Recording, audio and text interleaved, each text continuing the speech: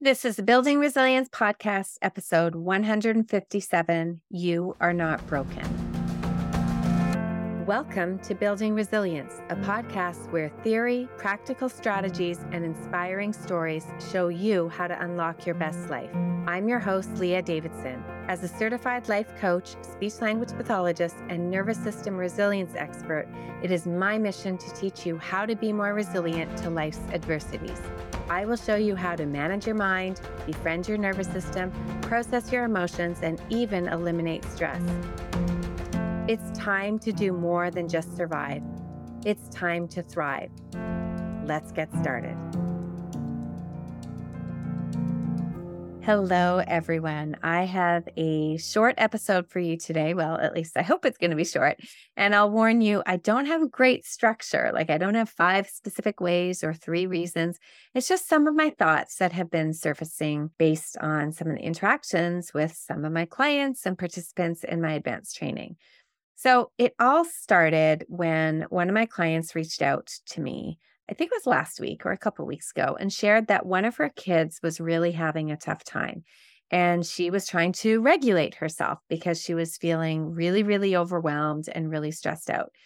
And she said she was trying to relax a little bit by regulating, asking herself if she's safe, finding where in her body she wasn't feeling safe, and then practicing some of the techniques that we have talked about. But it was tough.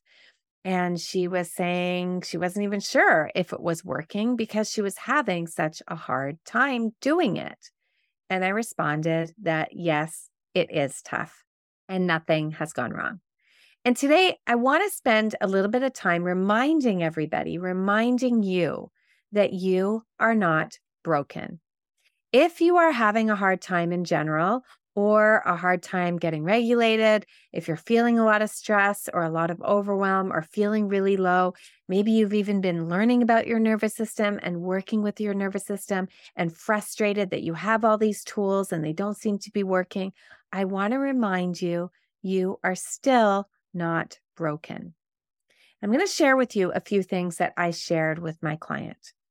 The first thing I reminded her is that the goal of your nervous system and the goal of understanding and befriending your nervous system is not just to be regulated and relaxed and calm all the time. Now, it is able to get to a place of regulation, but more importantly, it's being able to respond appropriately and flexibly according to what's going on. If your child is sick and if your child is far away, would you expect to be cool, calm, and collected? Well, not very likely. But you can do things to help yourself to cope, to respond, to get by, and then to be able to get back to your home base. So resilience is bending and not breaking. It's falling and getting back up. Resilience is not just staying strong completely all the way through. There's flexibility there. The second thing I reminded her is that getting into a more regulated state can help us be able to process the emotions in a healthy way. But we're not trying to get to regulation so that we don't have the emotions or that we avoid the harder, quote unquote, emotions. We try to regulate so we can be open to all the emotions, so that we can feel the emotions, we can process the emotions in a healthy way. We will often have a lot of unpleasant emotions that we need to allow and process. So regulation doesn't mean we won't feel the feelings. Rather, we can feel them while being anchored in safety, but it still kind of feels crappy. We'll feel discomfort, and that's just part of being human.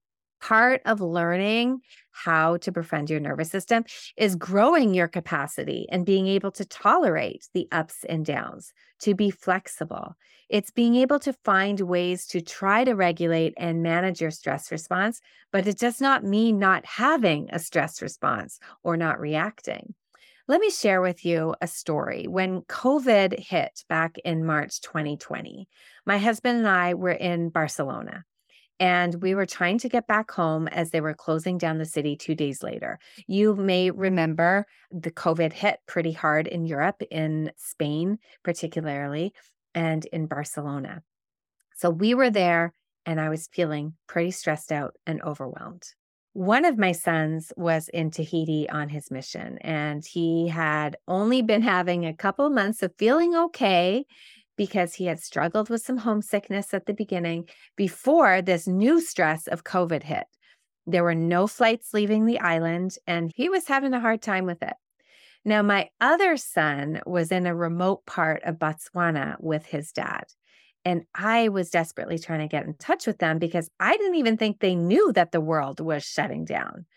Another child was in Hawaii and she was trying to get home. We had one in Idaho. He would end up staying there. And then one back home in Toronto, wondering when we would all get back. He was with his mom, so he was okay, of course. But was I stressed out like I never had been before? Yes. Oh my gosh, I was so stressed out. I kid you not when I say that I lay on the bed and did deep breathing and tried to relax my body, repeating affirmations, saying prayers, calming and inspiring mantras pretty much the entire time. How could I not be when my entire family was spread out and the world seemed like it was coming to an end? My nervous system was freaking out. Now, I did what I could to regulate, but my response was pretty appropriate. I had to give myself lots of love and compassion for reacting the way I was reacting. So, we're not trying to regulate so we don't feel. We are regulating so we can slow down and feel, so that we can slow down and be able to handle the challenges that we have, so that we can be grounded in safety. We can access our thinking skills and make choices about how we want to act and respond. I was regulating as I was trying to figure out how to get all my kids home safely and how to get us home safely too. Now, believe it or not, we actually had to fly from Barcelona to Mexico City for a 14-hour stopover and then fly back to Toronto. It was pretty tricky to get us back to Toronto. And I'll just share with you another funny story about my son who is in Botswana with his dad. Well, I got in touch with his dad's girlfriend, who I actually had never even met. But I noticed she had been copied on an email he had sent to me with their travel arrangements. So when everything was going down, I just reached out to this unknown email address and I just said, "Hey, I see you're on the email. Who are you?" And she responded, "Hey, I'm his girlfriend. So nice to meet you." Now, she happened to have another number to try to reach my ex. It was a travel agent in Botswana that he had used, but she told me she had left messages but hadn't heard anything back. Now, we knew that we needed to reach them because we knew everything was shutting down. Like South Africa was closing soon, and we knew that they would likely have to fly through Johannesburg. So she gave me the number of this travel agent to call. And so I did, and I left a message saying, "Hi, I'm trying to get in touch with my ex. I am the mother of the boy who is traveling with him, and I'm desperate to get him home." Believe it or not, the travel agent called me back within 5 minutes, and she said, "I'm a mom too. I hear you. I'm on it." So I wanted to share that story because just a shout out to all moms. I love that the mom card did the trick. I love how moms stick together, and we need to. Now, needless to say, we eventually got everybody home. It took some time. We had to do a lot of quarantining every time somebody else came into the house. So I was trying to regulate for a couple of weeks. Let's get back on track. We don't need or don't want to regulate because there's something inherently wrong with us. There is nothing to fix in us. We are normal. We just have a nervous system. Even with all our adaptations, the things we do now, the way we respond to things, even if they're not that beneficial to us right now, we're still not broken. We just have adapted. We have adapted behaviors because these are things we did when we were younger as ways of coping for our survival. We all had needs that were not met. We all had imperfect caregivers. Some of us had a lot more adversity than others. But we all encountered things that we could not handle, that we could not process, that we could not digest. And we brilliantly learned how to adapt for us to get our needs met. But we also suppressed or repressed so many emotions, so many of these experiences. And these adaptations may be things like people pleasing or being perfectionist or maybe patterns like being super critical or controlling or hiding or shutting down. And we did these things to survive. Or maybe we learned to rely on certain substances or food or other things that can become quite addictive. Well, we carry these adaptations into our current lives. We don't even realize that they're adaptations. We don't even realize that we're trying to do these things to get to a place of feeling safe and at home. We just think that we do these things because this is just the way we are. Well, learning about your nervous system, what team you're on, what your landscape looks like, it's good to know. We want to build up awareness. We're not building up awareness because we need it for our worth. We are inherently worthy. We don't have to change a thing for our worth. We want to befriend or learn about our nervous system and make changes because it improves our quality of life. It makes our relationships stronger. It helps us grow. It helps us be stronger mentally and physically, but not because we have to prove anything. We're also not trying to create ourselves. I love the quote that Michelangelo said, "I created a vision of David in my mind and simply carved away everything that was not David." We are all doing this. We are just uncovering who we naturally are as we learn about our nervous system, as we learn about who we are when we feel safe. We are uncovering David. I heard this other really cool story. And when I heard it, I did some searching around about whether it was fact or fiction. I found mixed versions about it on the internet and accrediting it to different people, different cultures, different tribes, different creators. There's lots of debate about it. So I'm just going to chalk it up to it's a good tale that I think has great meaning and gives us lots to ponder. I hope that it's true somewhere because I think it's beautiful. But it goes like this. When a woman decides to have a child, she goes off and sits under a tree alone, and she listens until she can hear the song of the child who wants to come. And after she's heard the song of this child, she comes back to the man who will be the child's father and teaches him the song. When they make love to physically conceive the child, they sing the song of the child as a way of inviting the child.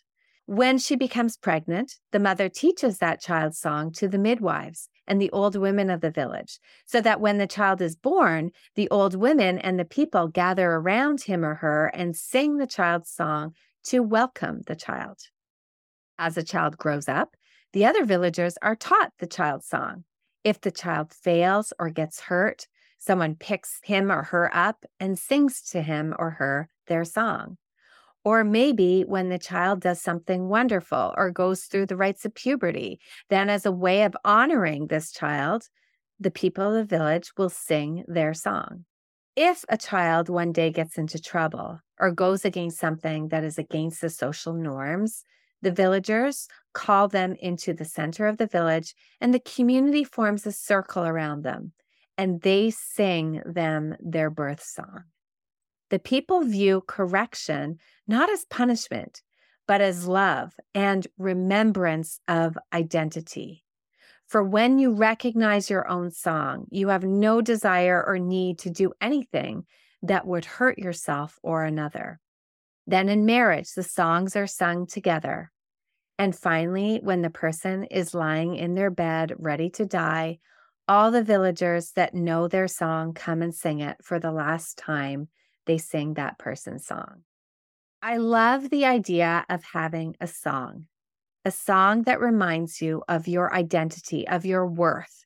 And when things go awry, rather than punishment or shame or blame, the idea is to just remind you of your worth, to remind you that you are important, that your worth is in being and not doing.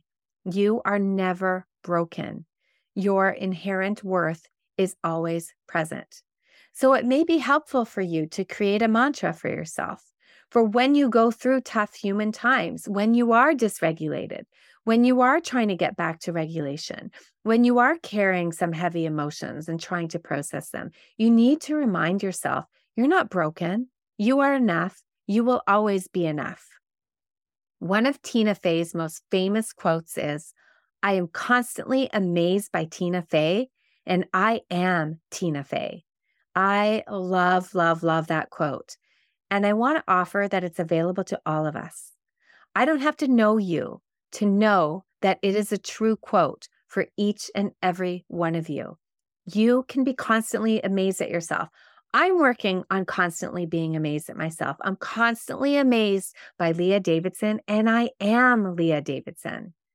You are not broken. Your worth is in being and not doing. But you're also human and will have human experiences and human emotions. We can regulate so that we can be curious and compassionate to allow and explore all these emotions in a healthy way. We won't be able to escape the human experience ever.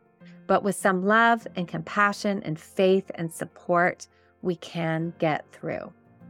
So as a short one today, I wanted you to know how amazing you are, how grateful I am for you to be here listening and being part of my world. And if you celebrate Christmas, then from my family to your family, I wish you a beautiful Christmas season, celebrating whatever you celebrate in your life. Peace, joy, and blessings to all. I'll see you next week.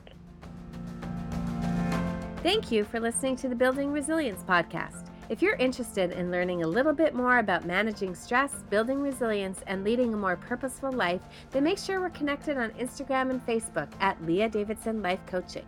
You can also subscribe to my weekly newsletter at www.leahdavidsonlifecoaching.com/newsletter. Looking forward to connecting.